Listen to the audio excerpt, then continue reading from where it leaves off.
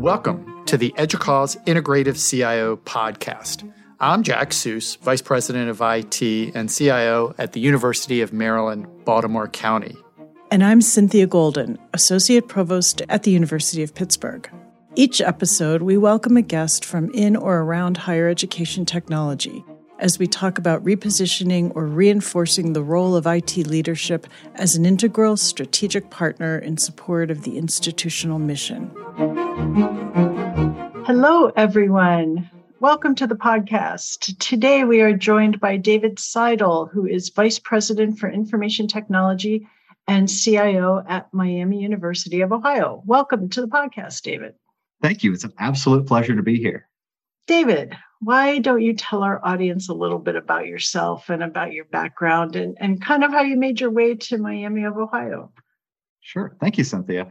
This is frequently a question I get asked by people who say, how do I get onto the career path you're on?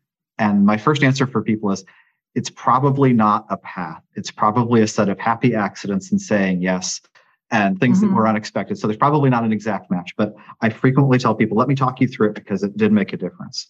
Back at what I guess we can now call the turn of the century, I was coming out of a master's program in information security. And we all remember, well, some of us may remember the 2002 crash.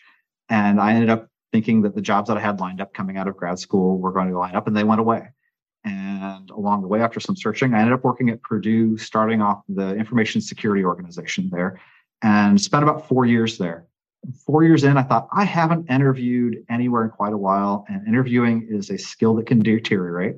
So I threw a resume in at a place that wasn't too far away to drive, intending to practice my interview skills. That place was the University of Notre Dame, and went up there for an interview.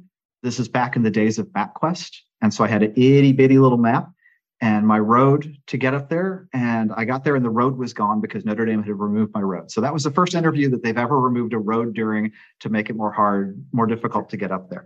And then partway through the interview, they offered me the job, and they didn't seem to understand that I was practicing.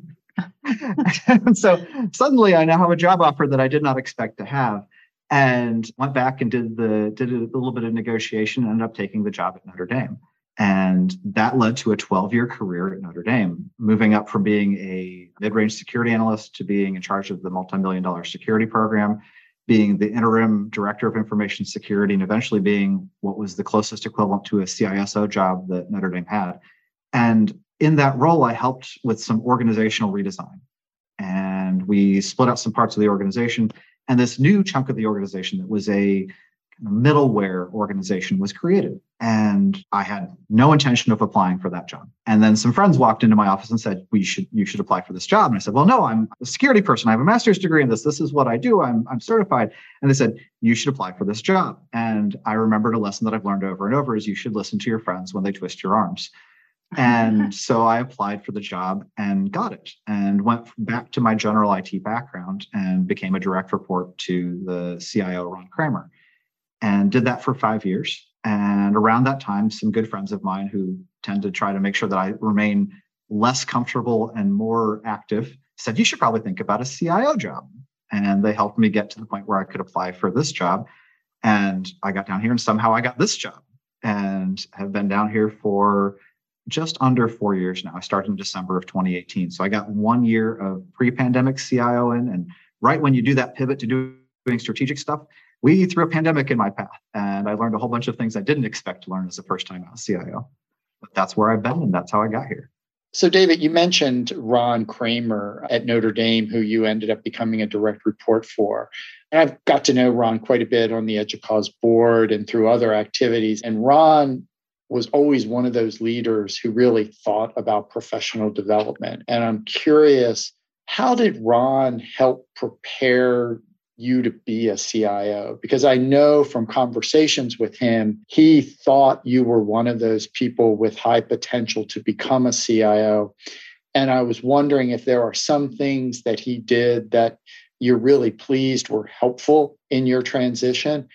And if there were some things that weren't done that, wow, you wish you would have gotten a chance to learn those skills. Jack, that is a question that We could probably have an hour-long conversation about the wonderful things that Ron did. So I will try and give you some highlights. Ron is one of the most remarkable people I've ever gotten to work with because he cares deeply about the people that he works with. He grows the people around him.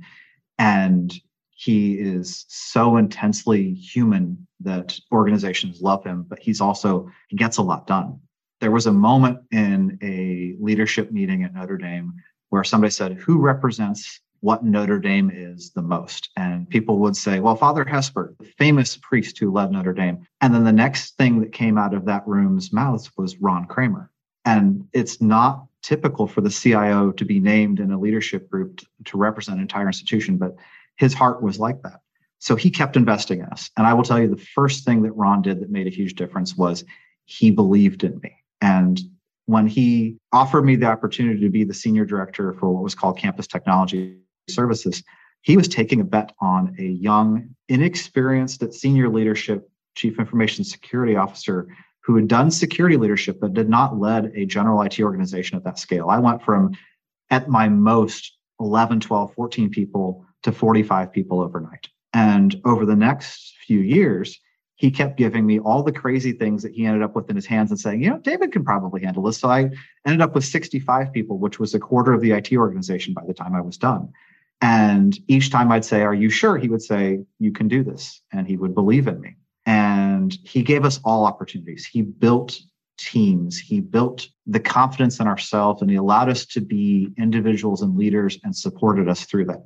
And yet there were days where I knew that Ron and I might be a little too much alike. And so he would have advice for some of my peers that he didn't necessarily have for me. And I walked into his office one day and I said, I really want to find a mentor. Can you help me find a mentor? And that was not a thing where he had somebody right off the top of his mind to give me. So he'd given me so much that I said, okay, maybe this one's on me. And I went out and I contacted some friends who had moved forward in their careers. In fact, both of you probably know Kathy Bates. And Kathy Bates has been a friend and a mentor and the wind beneath my wings all kinds of times through the last few years. She said, David, I want to help you grow. And she is one of those friends who made me uncomfortable and kept me moving. And, the email would show up in my inbox that said, so what have you done recently to make sure your resume is updated? Have you done something to move yourself forward? And she cheerleaded me through my entire path to being a CIO. So there were times where Ron gave me everything I needed, and sometimes where he, one way or another, led me to be confident in myself and to grow further just on my own cognizance. And those two things have made me so glad about the experience that I have. Yeah, and I don't think you can underestimate the importance of those kind of mentoring relationships too. I'm surrounded by people who have invested in me. And so every day my goal is to somehow pay it forward because I owe so very much to the community, to friends, to people like Jack who spent time and made some time to talk to me when I had questions and have just been that support group. Because this is not an easy job and it is not an easy industry at all the time.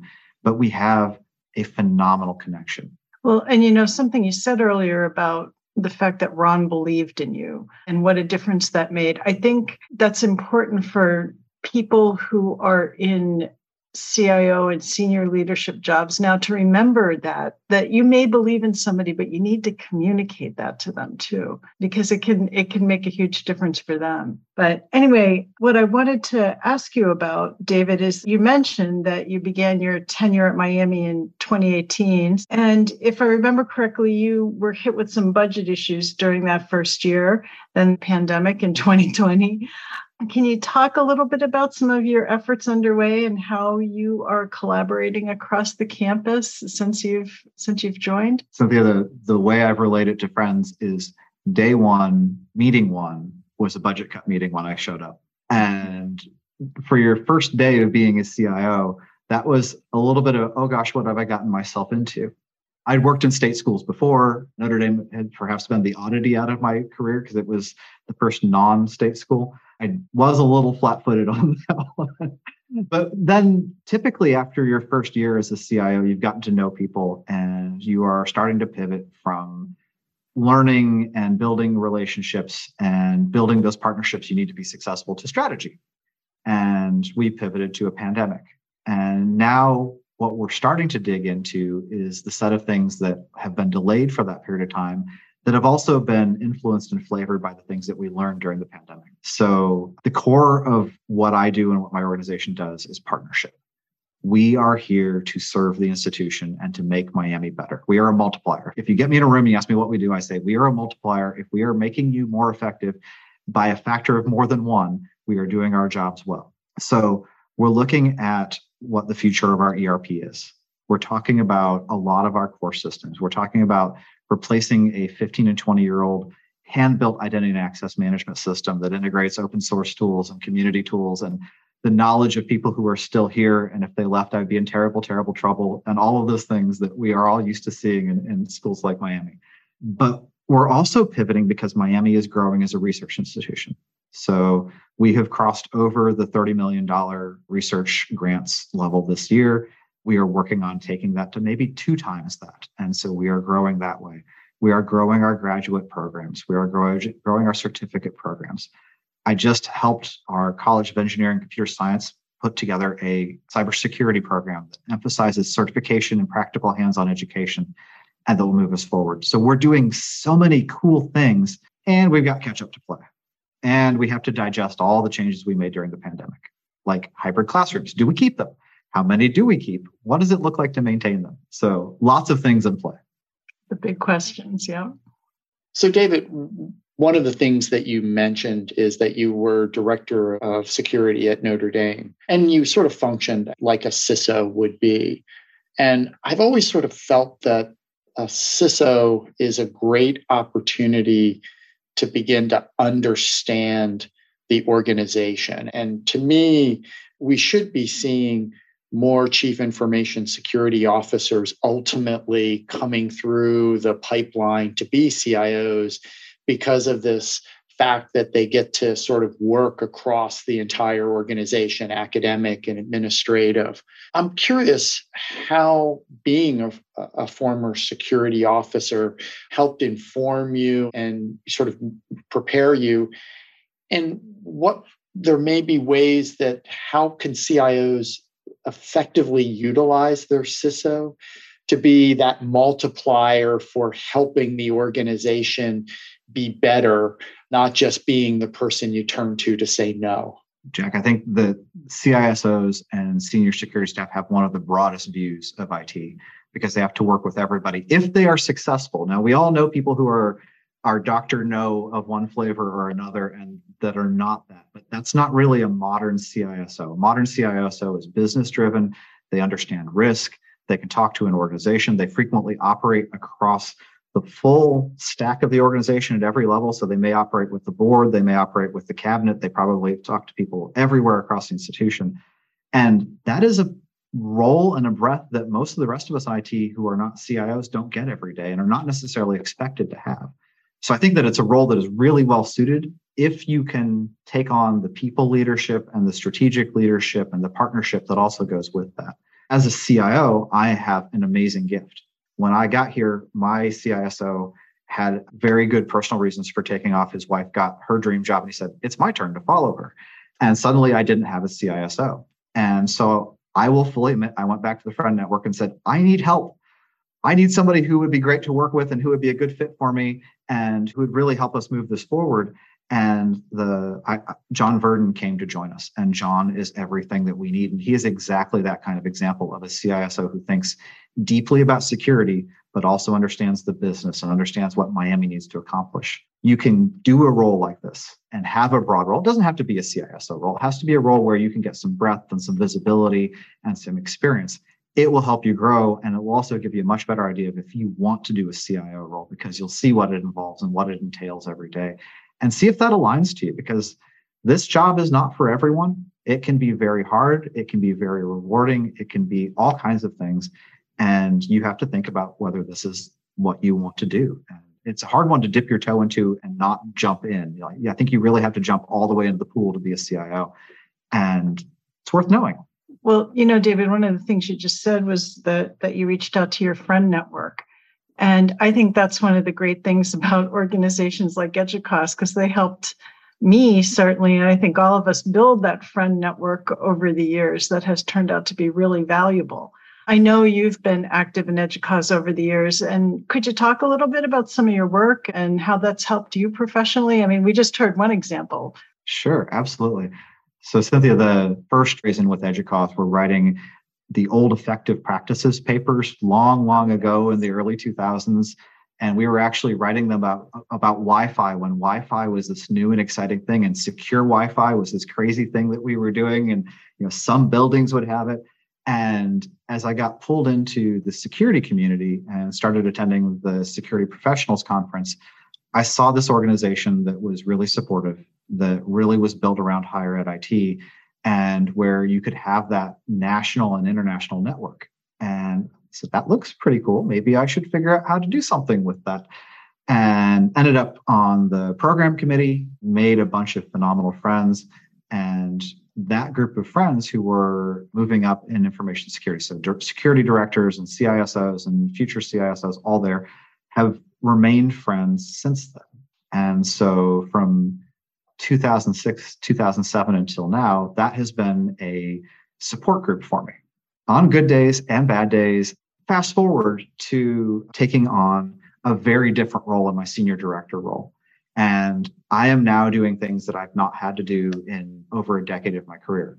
And so I'm now an IT generalist, but at a leadership level. And so I reached out to that network and they said, well, you should probably subscribe to the EDUCAUSE CIO list. And you should talk to some people who will be able to advise you. And they helped me build connections and they helped me find ways to get that information. And as I got better at that job, I started contributing more back to EDUCAUSE. And then as I took this job, I continued to do the same. So I've been on the National Program Committee.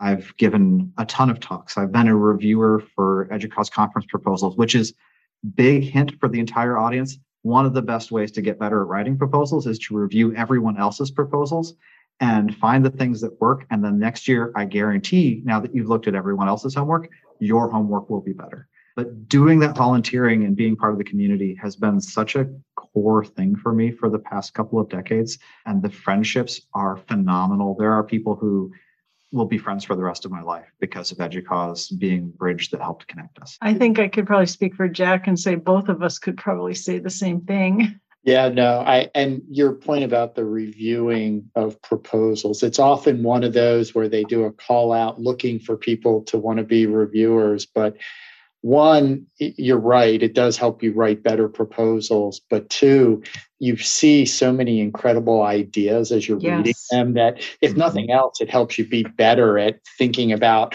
some of the things you might want to try at your own organization after sort of looking at some of the other ones that are out there. So no, that's great advice in through this. So sticking with the EDUCAUSE theme a little bit, I saw that you're giving a pre-conference session at the annual meeting this year around next generation ERP. And these pre-conference tutorials were always one of my favorite things, both to deliver and to attend. Do you want to talk about what you're doing and what you hope to accomplish this year? I'm pretty excited about this because one of the things that the program committee does behind the scenes is identify things that we think would be really beneficial to the community. And as we were talking, they said, well, what about this growing surge of people who are looking, organizations that are looking at next generation ERPs? And I said, I'm really interested because we're talking about what our future looks like. And I've seen some really good presentations. And so I think we could pull some excellent speakers together. And so we've been putting together it's a half-day event. And we're going to talk about everything from how you figure out that you should move, so you identify it, the selection process, the implementation process, go live, and then running on a next generation ERP. And we have people from across the country, across institutions, all sizes, all shapes, who have gotten to those various points, and it's very fresh for them and very real for them. And so we've got a multiple segment set of panels that are going to talk about this and be able to do Q&A and direct explanation of what worked and what didn't work. And it's such a fresh topical topic for people that we're super excited. But I also get to give a second one later that day, which may be a little crazy because 2 pre-conferences is going to be really tiring. But one of the things we've talked about a lot as well is when people step into higher ed from outside, whether it's the business world, the corporate world, wherever they're coming from, it can be a bit of a culture shock. And I'm sure both of you have dealt with this when you hire someone and 180 days later they walk in, they say, what the heck have I signed up for? you all are crazy. You don't drive to business principles, you drive to this. You have internal politics that confuse me. I'm not quite sure what's going on.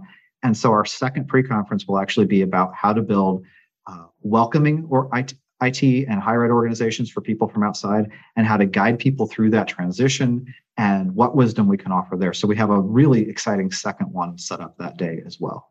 David, over the years, I did a number of pre-conference tutorials, both giving and attending. And actually, early on, attending some of the pre-conference tutorials really helped identify people that you get to know in the community, because they're a little bit longer and you tend to have a lot of interactivity in these.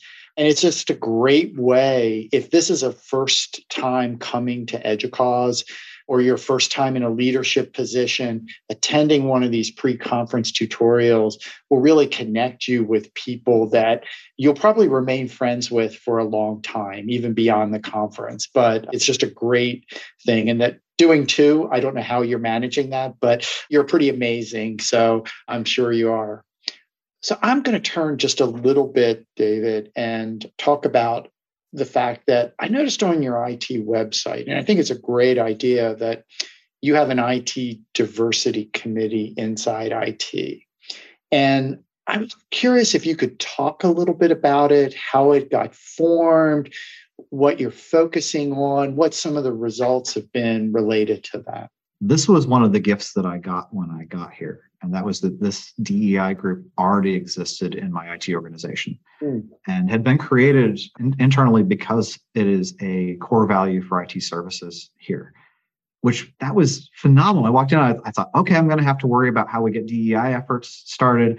And they said, oh, here's what we're doing. We've already got a plan. Here's our cycle for the year. Here's the important events we do. Are you willing to show up and be supportive? Well, that's easy mode. So I talked to them about what they do. We just got done with one of our signature events. And this is one of the things that I will recommend to anybody who will stop, slow down, and listen to me long enough for me to bend their ear a little bit. We do what we call our annual DEI Film Festival. And what we do is we select a relatively short form DEI focused movie or film. And we bring together our organization. We invite any of our campus partners who would like to attend to come attend with us. We bring in faculty and community experts on the topic of the film. We ask them to talk to us and to guide us through that. And we encourage them to lead us through a difficult conversation. And so we just walked through something that's really meaningful to us. We're actually located on what was Western Women's College's campus. And Miami merged with the Western Women's College quite a few years ago. I'm sitting in what was their library right now, where IT is now for our IT building. And this is where the Freedom Summer folks were trained before they were sent south, and before folks were killed for going down there to support equal rights. And so we watched a movie about what those training camps were like and the preparedness that was put together.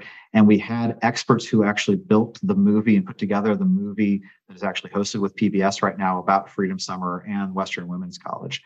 And we talked about it. And as you can imagine, some of those conversations are challenging, because you start to think things like, if I was a recently graduated college student, if I was still in college, would I be brave enough to go somewhere where I might be killed because of supporting diversity? And it was a wonderful event. It was a challenging event. It is every time, but it was a wonderful event. We also do a lot of other things on campus. One of the core things that I think you probably are both familiar with is IT divisions love food, and we love food events. So we've historically done a chili cook-off, but we also added what we call the variety rice cook-off, and we bring rice dishes from around the world. We have people from countries around the world. And so we were looking for something. We do something that's pretty distinctly Americana with the chili cook-off. We challenge our libraries to that. We face off every year and we bring in judges. But we also do our rice cook-off. That's something we're picking back up coming out of the pandemic. We engage in all kinds of other things like safe zone training and our green zone training. Green zone training supports veterans. And so we have a diversity event every couple of months. We have a channel in Slack about DEI. We have a cultures channel, and we have active conversations about it on an ongoing basis. I love this group. All they ask for from our leadership is support, and they do the grassroots effort to make it happen from there. That's just fabulous. Yeah, thank you. It really is. Is it the same people year after year, David, or do they it changes kind of over rotate? time. We make sure one of our leadership team members is engaged so that they have a easy access to whatever they might need.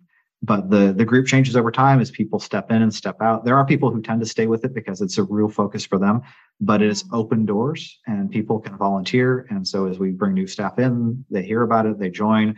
There's a wonderful ebb and flow to it over time.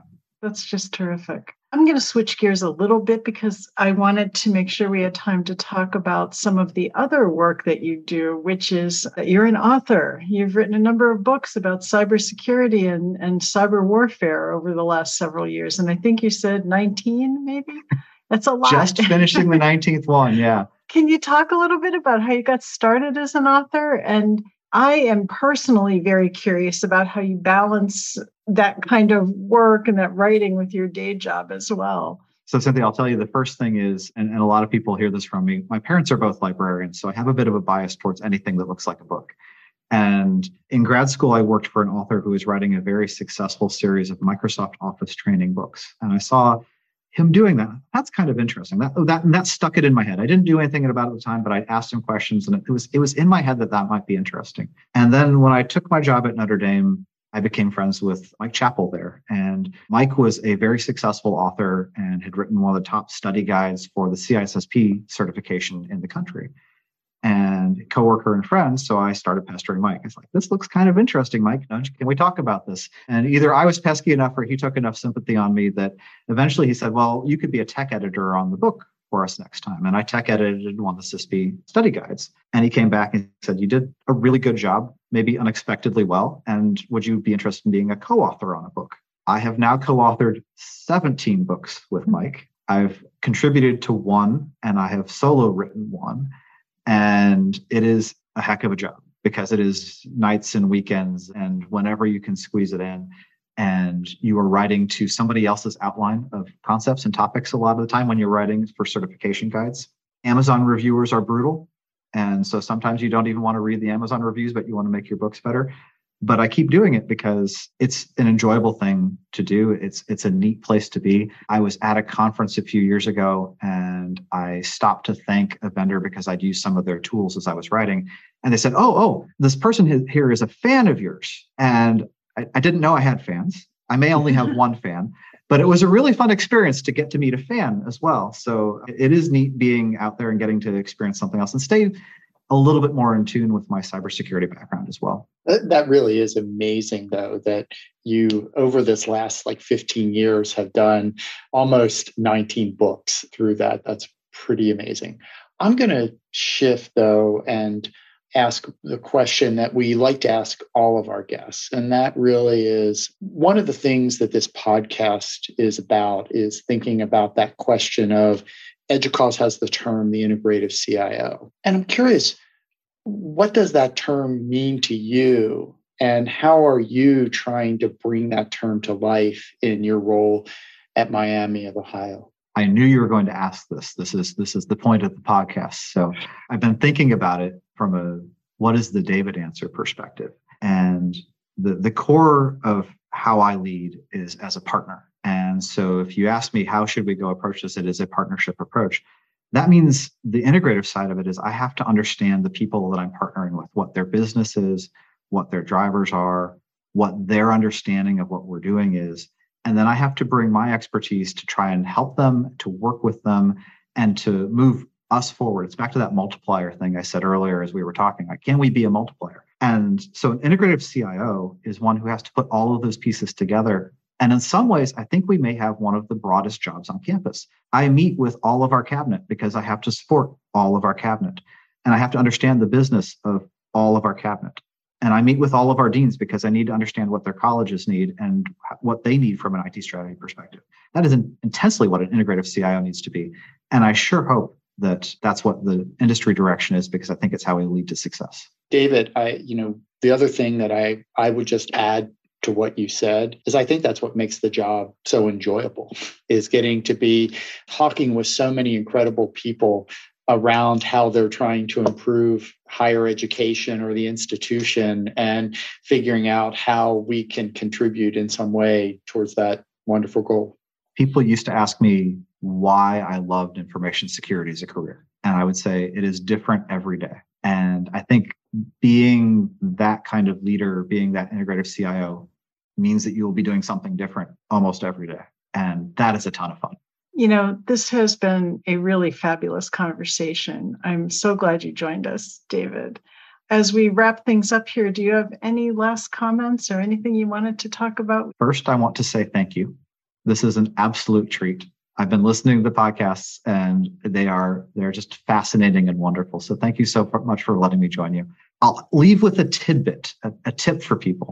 And so Jack had talked about how wonderful the EDUCAUSE conference is for meeting people and how those pre-conference seminars can build you a network. The other thing that I will say is the EDUCAUSE Institutes are so worth your time and so worth the few dollars that they cost in comparison to most training budgets, because that's where you build community, and you will find that you have built friends in a week that will last a lifetime. And you will have a support network that is the same career point or a similar career point. They understand what's going on. You will hear people who share your problems, who are envious of the things that are going well for you, and who will cry with you when things are not. And so I can only recommend that people think about the EDUCAUSE Institute as a part of their career development as well. They have served me so well. I'm really blessed to be able to teach one this coming fall as we do the new Managers Information Security Institute again. If you can get to one, get to one. It will serve you well. Well, thank you so much. Yes, David, thank you. Thank you both.